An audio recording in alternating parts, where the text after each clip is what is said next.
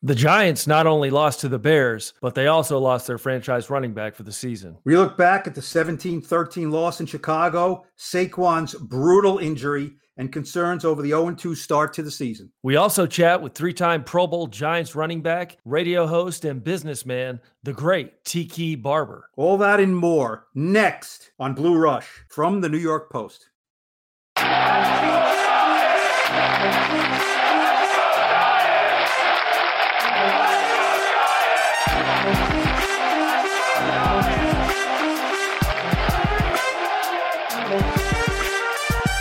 Welcome to Blue Rush, our New York Giants podcast from the New York Post. Subscribe to the show on Apple Podcasts, Spotify, Stitcher, wherever you get podcasts. Give us a 5-star rating and write in a nice review if you do use Apple. We appreciate your support. Joining the show this week is a former Pro Bowl Giants running back. He's currently the co-host of Tiki and Tierney. It's my first favorite football player, Tiki Barber. But first, here they are, your host of the Blue Rush podcast. It's longtime Giants beat writer for the Post, Paul Schwartz, and two-time Giants Super Bowl champion kicker, Lawrence Tynes. Tynesy, Paulie, take it away, fellas. Paul, as if the 0-2 start wasn't bad enough, there's a potential season-ending knee injury to Saquon, and Sterling Shepard leaves early. I'm not as optimistic as I was last week after today. Lawrence, there are losses, there are 0-2 starts. A lot of them 4 in a row for the Giants, 7 of the last 8 years, 0-2. But, you know, there are losses and then there are devastations. And this is going to be some tall order for Joe Judge here. His team is undermanned. They go to Chicago. They have the worst first half you can imagine, right? Down 17-0. It's pretty bad. Miss a field goal. And then in the first play of the second quarter, Saquon Barkley goes down with a right knee. And you could tell, right? You're an athlete. We've seen these a million times. Unfortunately, you can tell. Joe Judge, I've never seen this before. Joe Judge, the head coach, goes out and helps him off the field with a trainer. And you could see it. And wasn't it gut-wrenching to see Saquon being carted off? And he punches the cart and he kind of looked up. Did you see that? He put his arms up and he said, like, his palms were up and he was like mouthing the word like, why? Yeah. We know how hard he works, right, Lawrence? Why? I mean, put me in that locker room either at halftime. Can the team regroup? You know, they came back and played well in the second half, but what is it like in that locker room at halftime and after that game, Lawrence? I mean, there are injuries and then there are injuries. I mean, this is something. Yeah. You know, if you'll remember, we talked about this a couple of shows ago where you asked me if there were players, you know, certain players on your roster, and it was always next man up. But if you remember, I said, you know, there's a couple players on every roster that will send shockwaves through your team and organization if that player goes down. And Saquon Barkley is one of those players. You know, it's so unfortunate. He is one of the best players on that roster, certainly one of the best players in the game, and you hate to see it. But this is an injury that they're going to have to regroup from and rally around and somehow figure out a way to get over it and move on, because obviously the NFL season does not stop because Saquon Barkley is hurt. But, you know, you mentioned Coach Judge helping him across the field. Mm-hmm. That's one of the coolest things I've seen in this game. And I've watched a lot of pro football. I've never seen a head coach carry a player across a field, and he did that. And that's just kind of who Joe Judge is. And we've seen that. Those players probably recognize that as well. You know, they know he cares about them. But seeing that for me was pretty neat. And I think the guys will rally. Their backs are against the wall. They're 0-2. It's not a good start. But, you know, you just hope that Saquon can recover and come back. But I think the guys will rally. You know, it'll give Jason Garrett a full week to kind of plan without him and maybe get Dion Lewis some more carries and Wayne Gallman involved. And, you know, so we'll see what happens. Well, Joe Judge kind of not made light of that, but he didn't want to sound like, wasn't that a great thing I did carrying? You know, he said, well, he's a heavy guy, and I wanted to make sure, you know, he got off the field. You don't want to have him put excess, extra weight on that knee. He said afterwards, what do you do now, Joe? He said, we go back to work. That's where we go. Our vision has to be forward. You know, it's never about what happens to you. It's how you respond. Look, this is a first-year head coach. They're 0-2. We'll talk about the terrible start and the nice comeback, but I don't, you know, you said they'll regroup, they'll get back together. I'm not sure. Look, the psyche maybe eventually can be healed, but this whole offense is built around Saquon Barkley. Dion Lewis is a guy who is a complimentary back. He does not carry the ball a lot. They have Wayne Gallman, who was not active today. They have Rod Smith on the practice squad. Devonta Freeman is out there if they want to go sign a guy. But this is not, there's nobody coming through the door here who's anything close to Saquon Barkley. What can this offense look like now? And you add Sterling Shepard in the mix there too. We don't know the significance of his injury either, but he's not going to play for a couple of weeks, I bet. There's toes are bad, right? Toes are bad, feet are bad for runners and receivers. And I don't know what it's going to look like. I mean, Jason Garrett and that offensive staff have their hands full for this week of preparation against the Niners. And obviously they have some injuries as well. But when you lose, pretty much one of your 1A, 1B receivers and Shepard, and then your running back, I mean, you're almost going to have to completely revamp this offense in some way, shape, or form. I think you got to get a ball carrier that can carry the load. You mentioned Lewis is not a guy who's going to have 20, 25 carries. There's some free agents out there. I think Freeman's probably the best guy of the bunch. You're going to have to sign somebody and try and work around the free agency market and see what's out there. Well, we'll have Tiki later on this, right? Maybe, he's not an old man. So, he had 1,600 yards last year. Maybe they can get him back.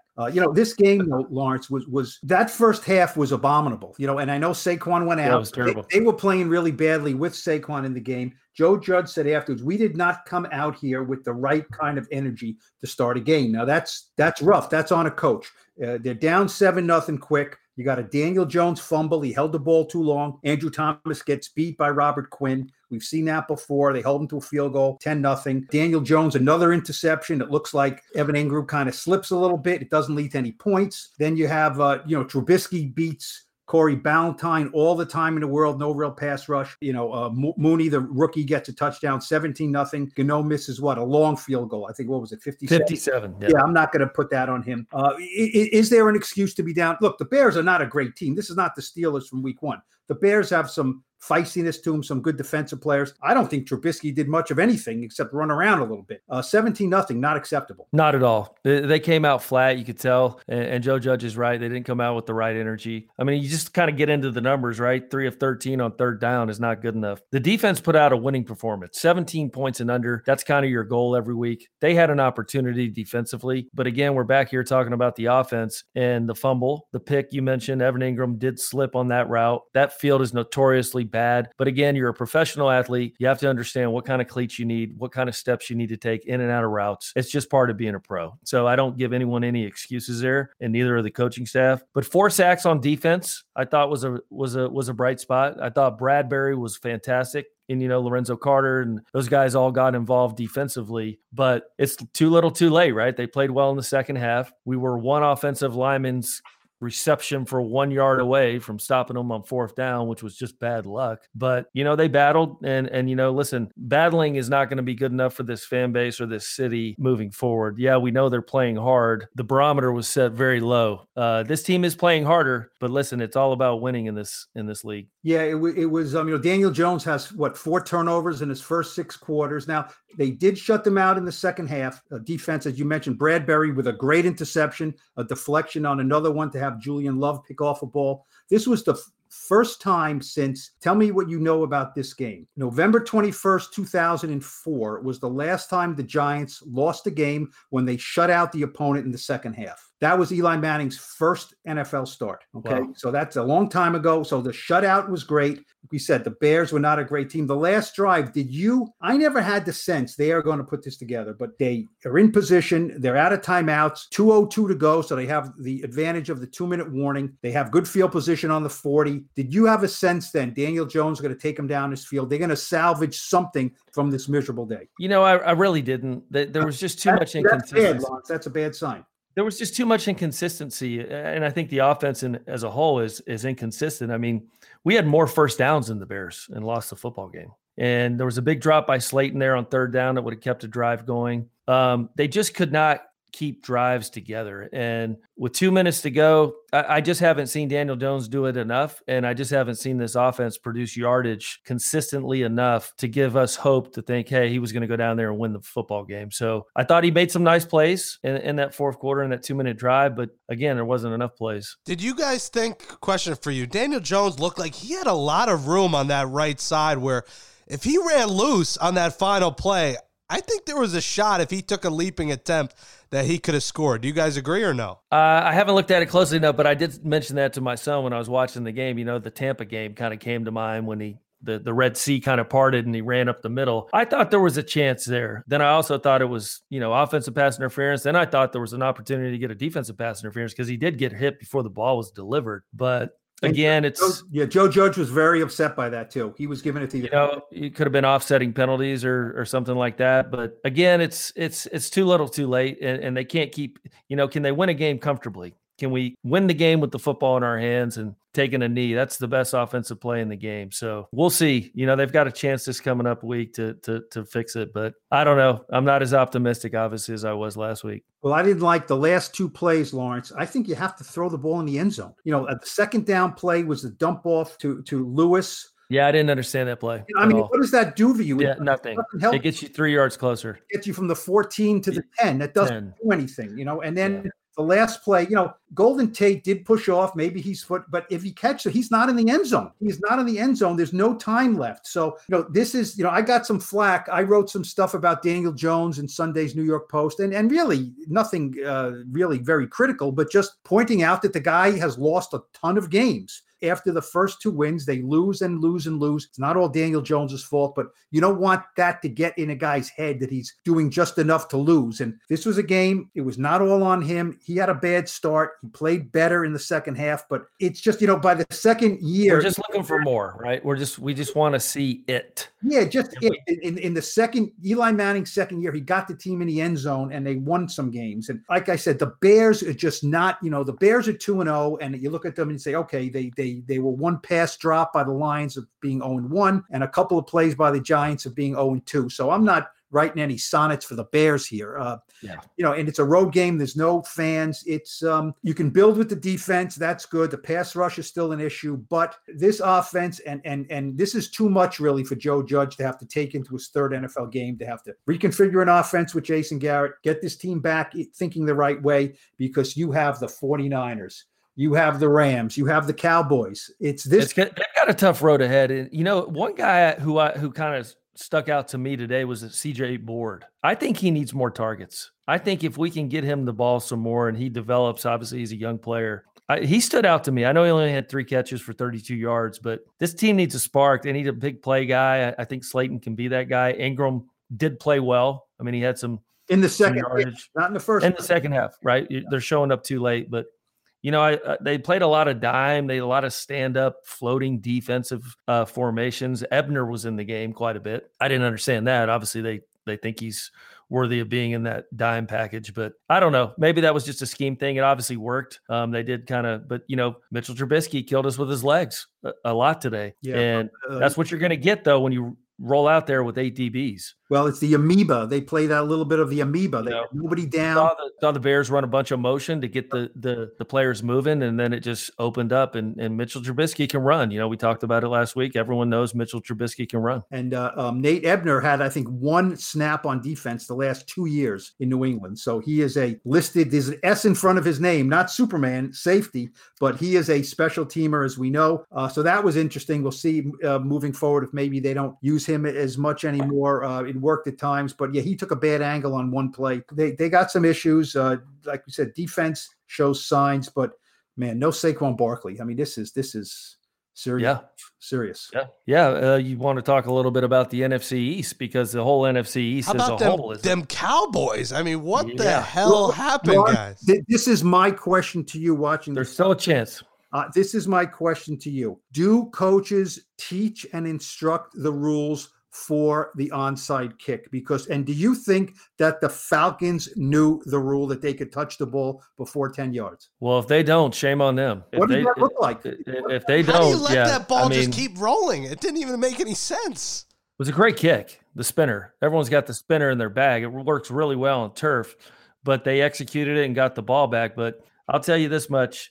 If you don't know that rule, that's poor coaching. I think you should know that rule in high school, but it didn't look like they knew the rule. You know what that looked like? That looked like when I was coaching Little League with my son. We had a kid, we put him in the outfield, and he didn't want anything to do with the ball, okay? And so he would run. There was a pop-up, and it was like, oh, boy, here we go. So he would run and run and run, And when the ball, he would not cross the foul line. That was like a force field that he would not cross. So he would stand right in fair territory, and the ball dropped about a foot on the other side in foul territory. Yeah. And he put his hands up in jubilation and triumph, and he went, foul!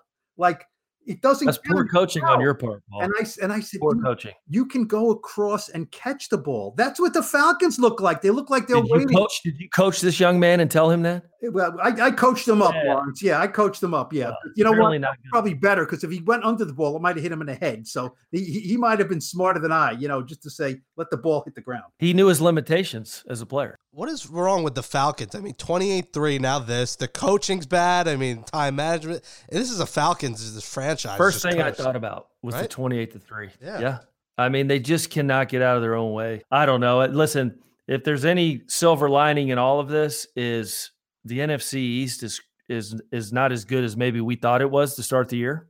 So we'll see. The Giants have their own issues, just like the rest of the division. But I think I don't know. I thought the Cowboys would be one of the best teams in the league, and they look like the old Cowboys. Well, they got a gift. They got a gift in there. They got a gift. And they won a game. But, the Eagles being 0-2. Now, I know, Lawrence, you are not Mr. Carson Wentz fan. No. I get that. Some people love him. It's interesting, right? 2016, Goff number 1, Wentz number 2.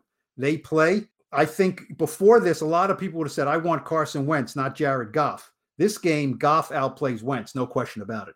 Yeah, but I think Goff has better players around him. I mean, he's got Kupp, he's got Woods, he's got the McVay play calling. I mean, who can read our mind. He probably knows what we're talking about right now. So I think he's just got a better offensive, more weapons, if you will, than Wentz does. Wentz turnovers, though, 2 more interceptions today. He said today, turnovers are killing us. And, I know a lot of those Philly riders, people, Lawrence, you were in New York for a while. You got the chance to see us, the New York riders.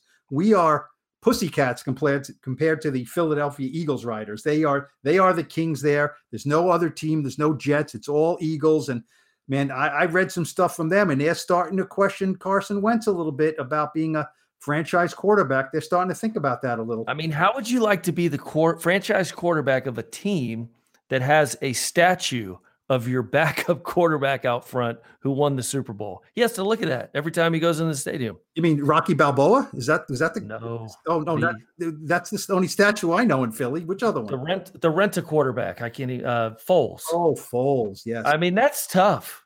He Foles won that Super Bowl for them, and I don't know. I hate to say redheaded stepchild, but Lawrence, we cannot end the podcast in week 2 without having you wax poetic about Harrison Butker, okay? Because I don't know if you can hit 250. I mean, a guy hitting 2 58-yard field goals in one game. And how hard is it to kick a 53-yarder, false start, line up, hit a 58-yarder, timeout, line up again, tough. And hit another. So you hit a 58-yarder. So you've had a 53, a 58, and a 58 in what? A minute and a half, 90 seconds? Not easy. Well, we kind of got into a groove there with all the practice reps, but, he had a 58-yarder in the fourth quarter. He had a 30-yarder to tie it. And then he hit a 53 false start. Then he hits a 58 timeout and then a 58 again.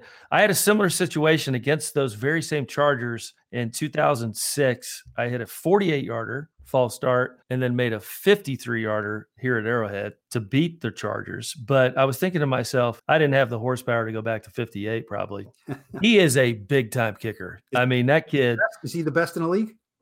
I hate to, Justin Tucker has just done too much in this game. But I would say those two kids are 1A and 1B. I mean, they do it all. Kickoffs, field goals, they're almost automatic. But, that was pretty impressive to watch. And you could just tell he wanted to go back further probably. I mean, he probably hit from 65. I think he's going to break. I think he's the one guy in the league right now that's going to break the record first. And those red uniforms. Did you kick your 53-yarder in that great? I was in the red, baby, at home. You don't like them? Oh, they're the best. Are you kidding? Oh, okay. Oh, yeah.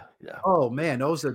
Yeah, it was kind of fun seeing Phillip Rivers, get mad at the end of the game. But yeah, that was a fun memory. But Harrison Butker and Tucker are my two guys. If I had to pick one, I'd probably take Tucker just because he's been doing it a little bit longer. All right, guys. Coming up next, it's Giants' former Pro Bowl running back Tiki Barber. Our next guest was a 3-time Pro Bowl running back for the Giants, spending his entire 10-year career with Big Blue. From 97 to 2006, he quickly became a media star with that shiny freaking bald head and shining smile. He's the co-host of Tiki and Tierney with my guy Brandon Tierney, 3 to 6 p.m. on CBS Sports Radio and CBS Sports Network, another fellow Baldy. And he's never afraid to speak his mind. He's the co-founder of Thuzio. And many don't know this, but he's got the voice of a cross between Fergie and Jesus. As the last time I saw him, he sang Chestnuts Roasting on an Open Fire as he sings that to his kids to sleep. It is the soothing ASMR sounds of Tiki Barber joining us now. Tiki, Jake Brown, Lawrence Tynes, Paul Schwartz. Welcome to Blue Rush. How are you, man? I'm good, man. How are you all doing? Lawrence, it's good to meet you digitally. Never met kind of in person. Paul, I've known, too long. I don't even want to say the number because it makes us both really old. And Jake, obviously, always a pleasure to run into you, my friend. Great to have you. I know, Paul, how long have you known Tiki? How long has it been? Well, let's see. Tiki, your number was 21, right? That's right. Back in the day. And so I think, is that the amount of years? It was you were a rookie. Ike Hilliard was the number 1 pick. You were the number 2 pick, right. 1997. So you're losing your memory. It was like 23. 23 years. Yes. Yes. I was trying to give it the benefit of the doubt. Yes. The other day, Tiki, I called you up when you had some comments about Saquon Barkley. And then I said, I'm sitting down and I'm transcribing Tiki Barber. I've done this for 23 years. Always interesting. Tiki, you said some things last week about Saquon. I don't think we need to rehash them now after what happened in Chicago. Were you watching the game? Running back and, RB and ACL are not good things. What did you see on that play? I'm sure you're pretty devastated for Saquon. Yeah, no, I am really devastated for Saquon. I'm devastated for Giants fandom. I'm devastated for the organization.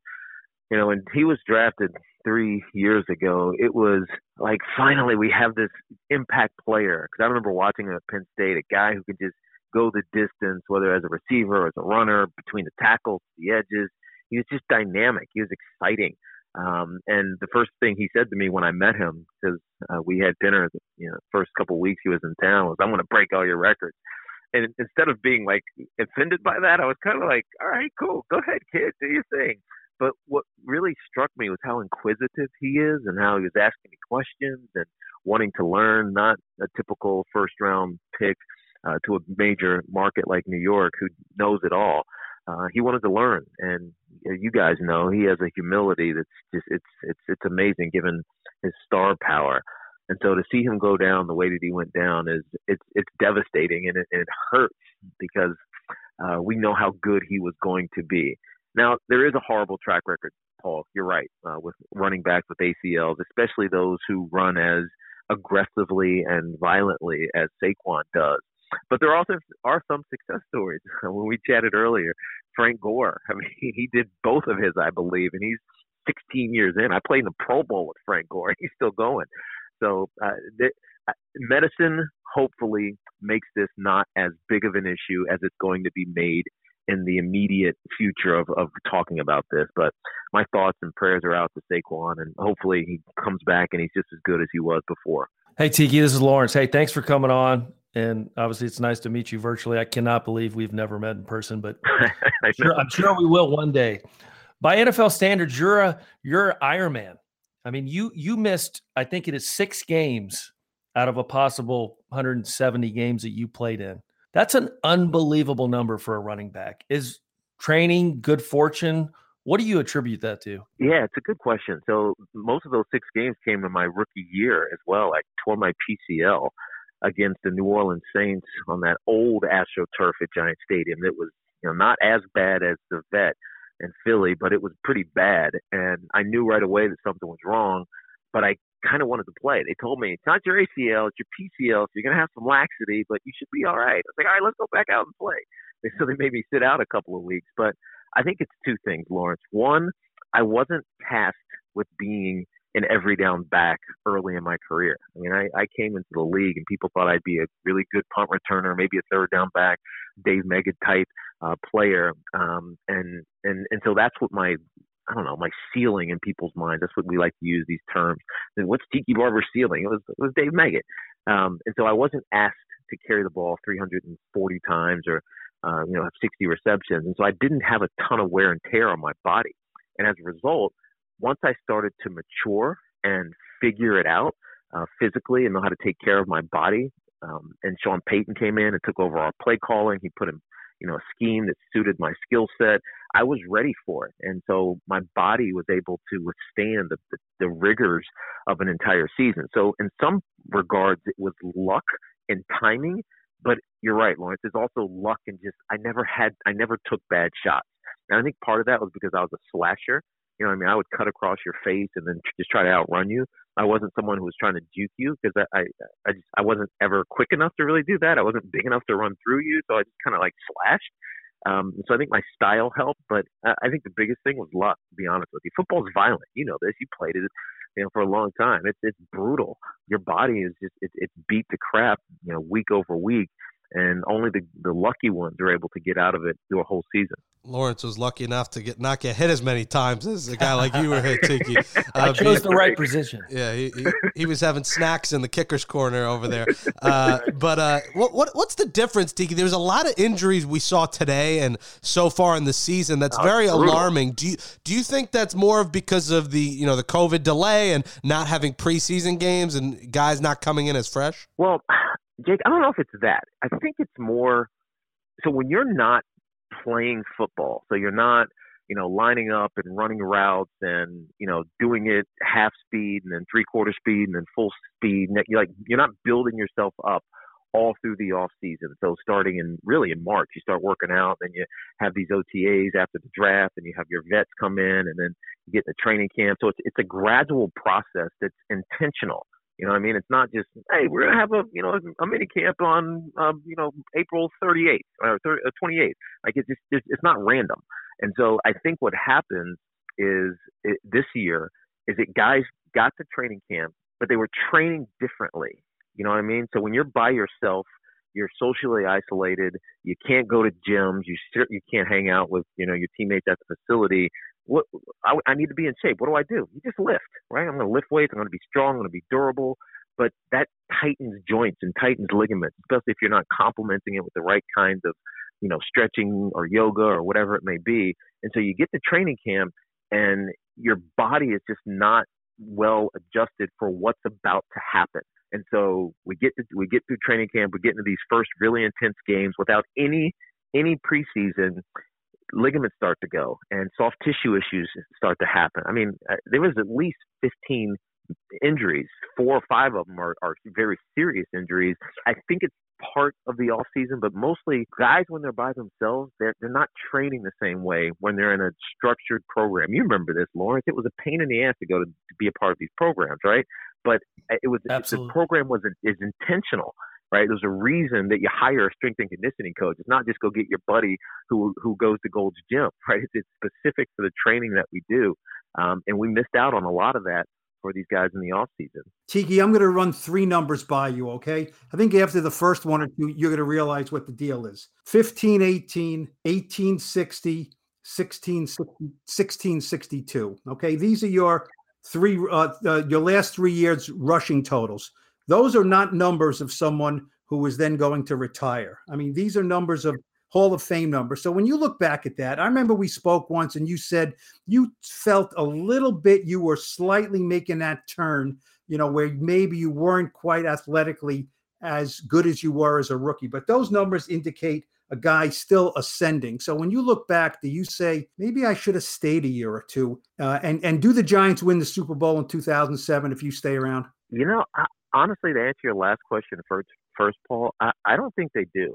I think the Giants won the Super Bowl because they got balanced, and more importantly, Eli became the guy, right? It was about him as opposed to being about our run game. Now, interestingly, the run game was almost identical as far as production.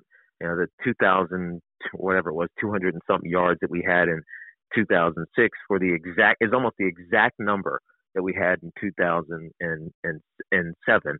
the year that the Giants went and won a Super Bowl. It was just more balanced. The defense was healthier. But to answer the first part of the question, I don't, Paul. I honestly didn't want to do it anymore. I worked out in the off season. You came and saw me work out with Joe Carini. I mean, it was brutal working out with the strength and conditioning coach who was having me deadlift 550 pounds and put my body through, a regimen that got me ready to take the pounding of 16 weeks. It ties into what you were asking me about, Lawrence. Like, how did I get through 16 weeks for all these years? It's because I the sacrifices that I made in the off season, and I didn't want to do it anymore. Right? I had gotten tired of it. And you got to remember, the game was different. I've been retired for 14 years. Back then, if you had your guy, he didn't leave the field, right? If I needed a blow or Brandon Jacobs was going to come in and score my touchdown, that was about it. Right? It was 25 carries. You're going to chunk it to you, 6 or 7 times a game. And, for a while there, I was returning punts as well. You just did it all. You kept your best player on the field as often as you could. And, I had started to slow down. To your point, Paul, there were points in 2004 and 5 where, 50, 60 yards, forget it. If I was in the open field, I was hitting my head on the goalpost. By that last year, I could feel like those 50-yard runs were becoming 35-yard runs, and I'm getting knocked out of bounds, or I'm getting caught from behind, or I'm not making that cut or breaking that tackle that I was. And I remember the Philadelphia game, which was our second game of the season in 06. We was down in Philly, and Jim Finn, our fullback, came up to me before the game. He's like, "How you feel, man? It's awesome." I was like, I'm just not feeling it, man. I was like, I think I might be done. And he's like, "What are you talking about?" I was like, "Dude, I'm gonna have a great year, trust me, but I feel like I'm done." So I knew it before the season started, and we all know how it came out. John Branch of the New York Times wrote that article, and I kind of had to acknowledge that I was thinking about doing something else. And as an aside, I didn't think the Giants were close to winning a Super Bowl. Now, my timing was suspect. Terrible timing, Tiki. Because we know what happened. All they needed to do was trade for a kicker, 7th-round pick. There you go. There you go. But in Jerry Reese's defense, I know he gets on a lot. That draft class, your draft class, was as good a draft class the Giants have had in a long time. And everyone was a contributor, even the 7th-round pick. He made some nice ads too with Dominic Hickson and Booth. There's some trades in there that kind of, they're not star players, but guys that really helped us. Hey, I've got a fun question for you. 2014, you ran the New York Marathon. I did. First time. What's tougher, a New York Marathon or an NFL football game? Oh man, I'm going to say the marathon, because the NFL game, you can chill a couple of plays, or you can tap your helmet out, or you can have someone lift you up, like, I don't know, whoever it may be, Chris Nee or David Deal. Dude, I need a lift, bro. You guys got to carry me through this next, 10 minutes or whatever it may be. And it's there. You're in a marathon, and it's collectively everybody cheering for one another. But those 26.2 miles are coming with your own muscle, your own brain, your own endurance failing you as you go up Fifth Avenue, which I've always felt like if you go down Fifth Avenue, everybody says, "Hey, you go down Fifth Avenue." Fifth Avenue is a hill, man. And it's uphill coming from the Bronx. And it's brutal climbing up to get into the park and ultimately wrap around to Central Park South and finish. So that first one was hell on me. I swore that I would never do another marathon. I finished in 5 hours and 14 minutes. I ended up waiting for my wife, Tracy, and we crossed the finish line together.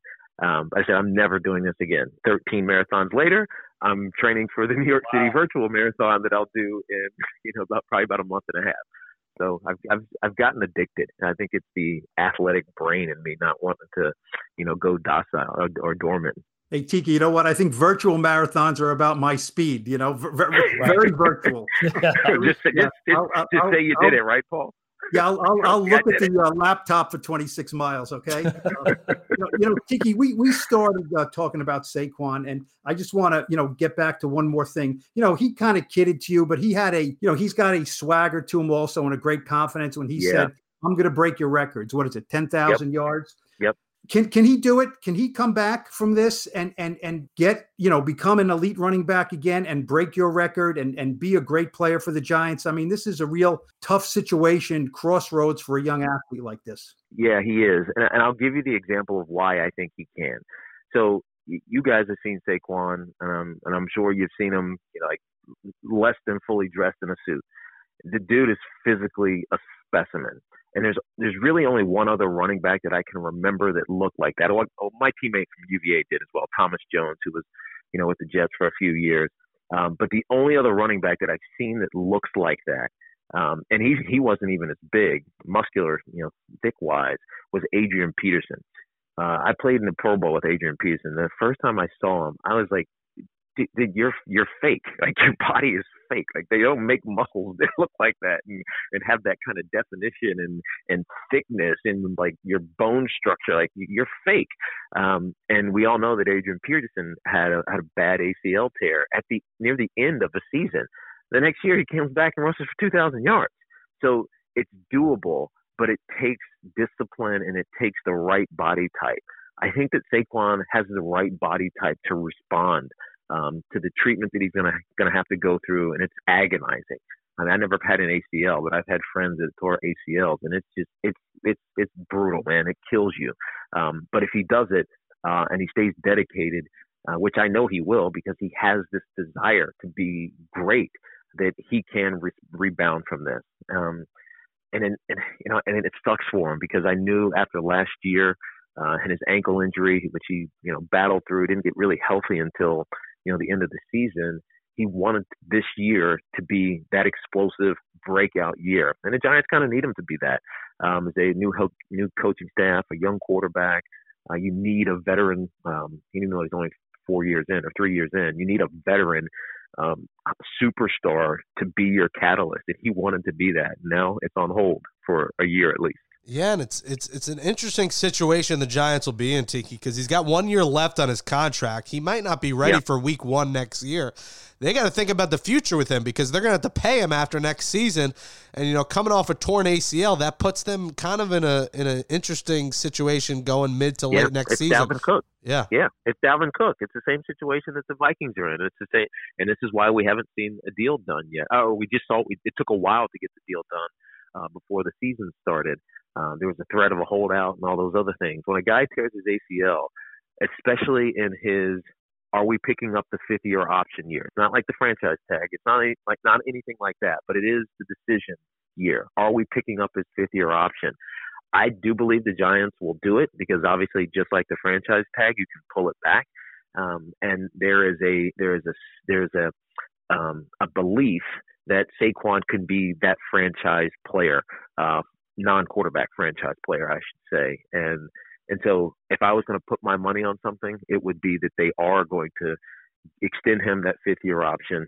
Hopefully he's healthy for the start of next season, that the team has grown in his absence. We saw it even today in the game against the Chicago Bears.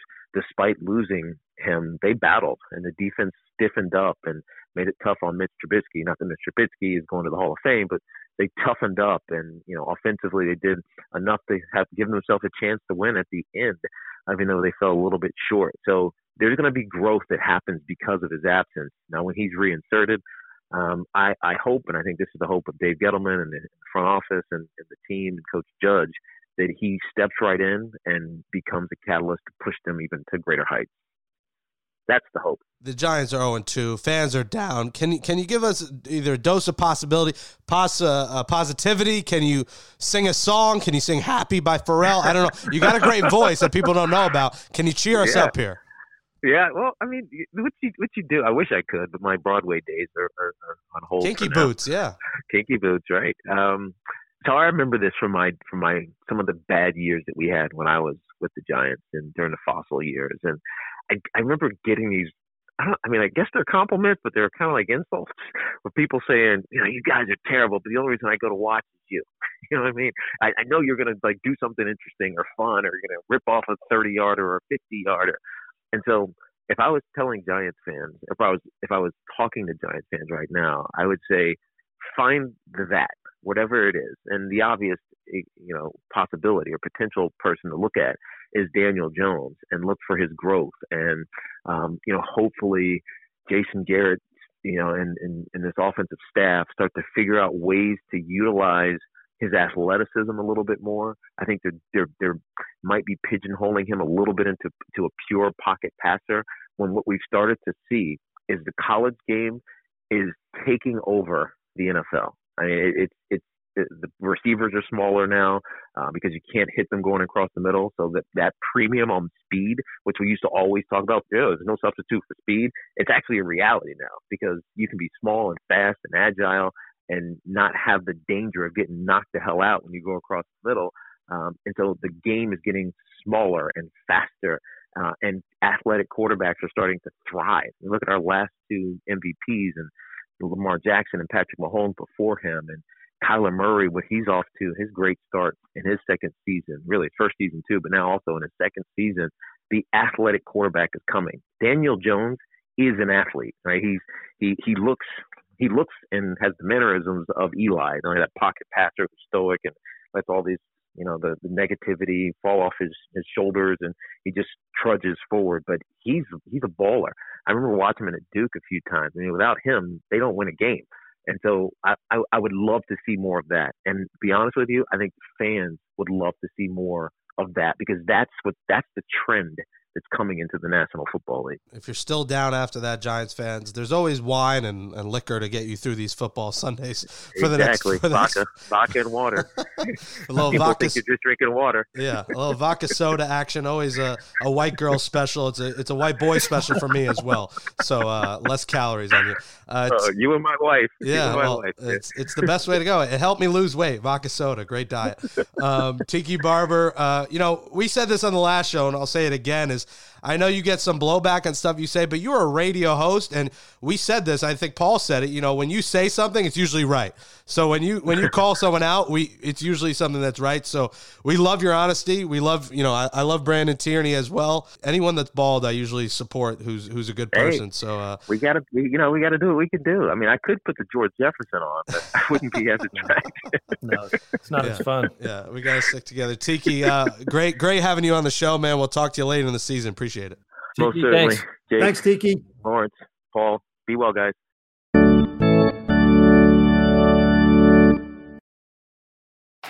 That seals episode 37, the James Butler edition of Blue Rush, our New York Giants podcast from the New York Post. Thanks to Jake Brown and Sarah McCrory for producing the show. Subscribe to Blue Rush wherever you listen to podcasts. If you use Apple Podcasts, please give us a 5-star rating and write a nice review. For Paul Schwartz, I'm Lawrence Tynes. We'll chat with you all Thursday as we preview the Giants matchup with the 49ers. Talk to you all then, and stay safe.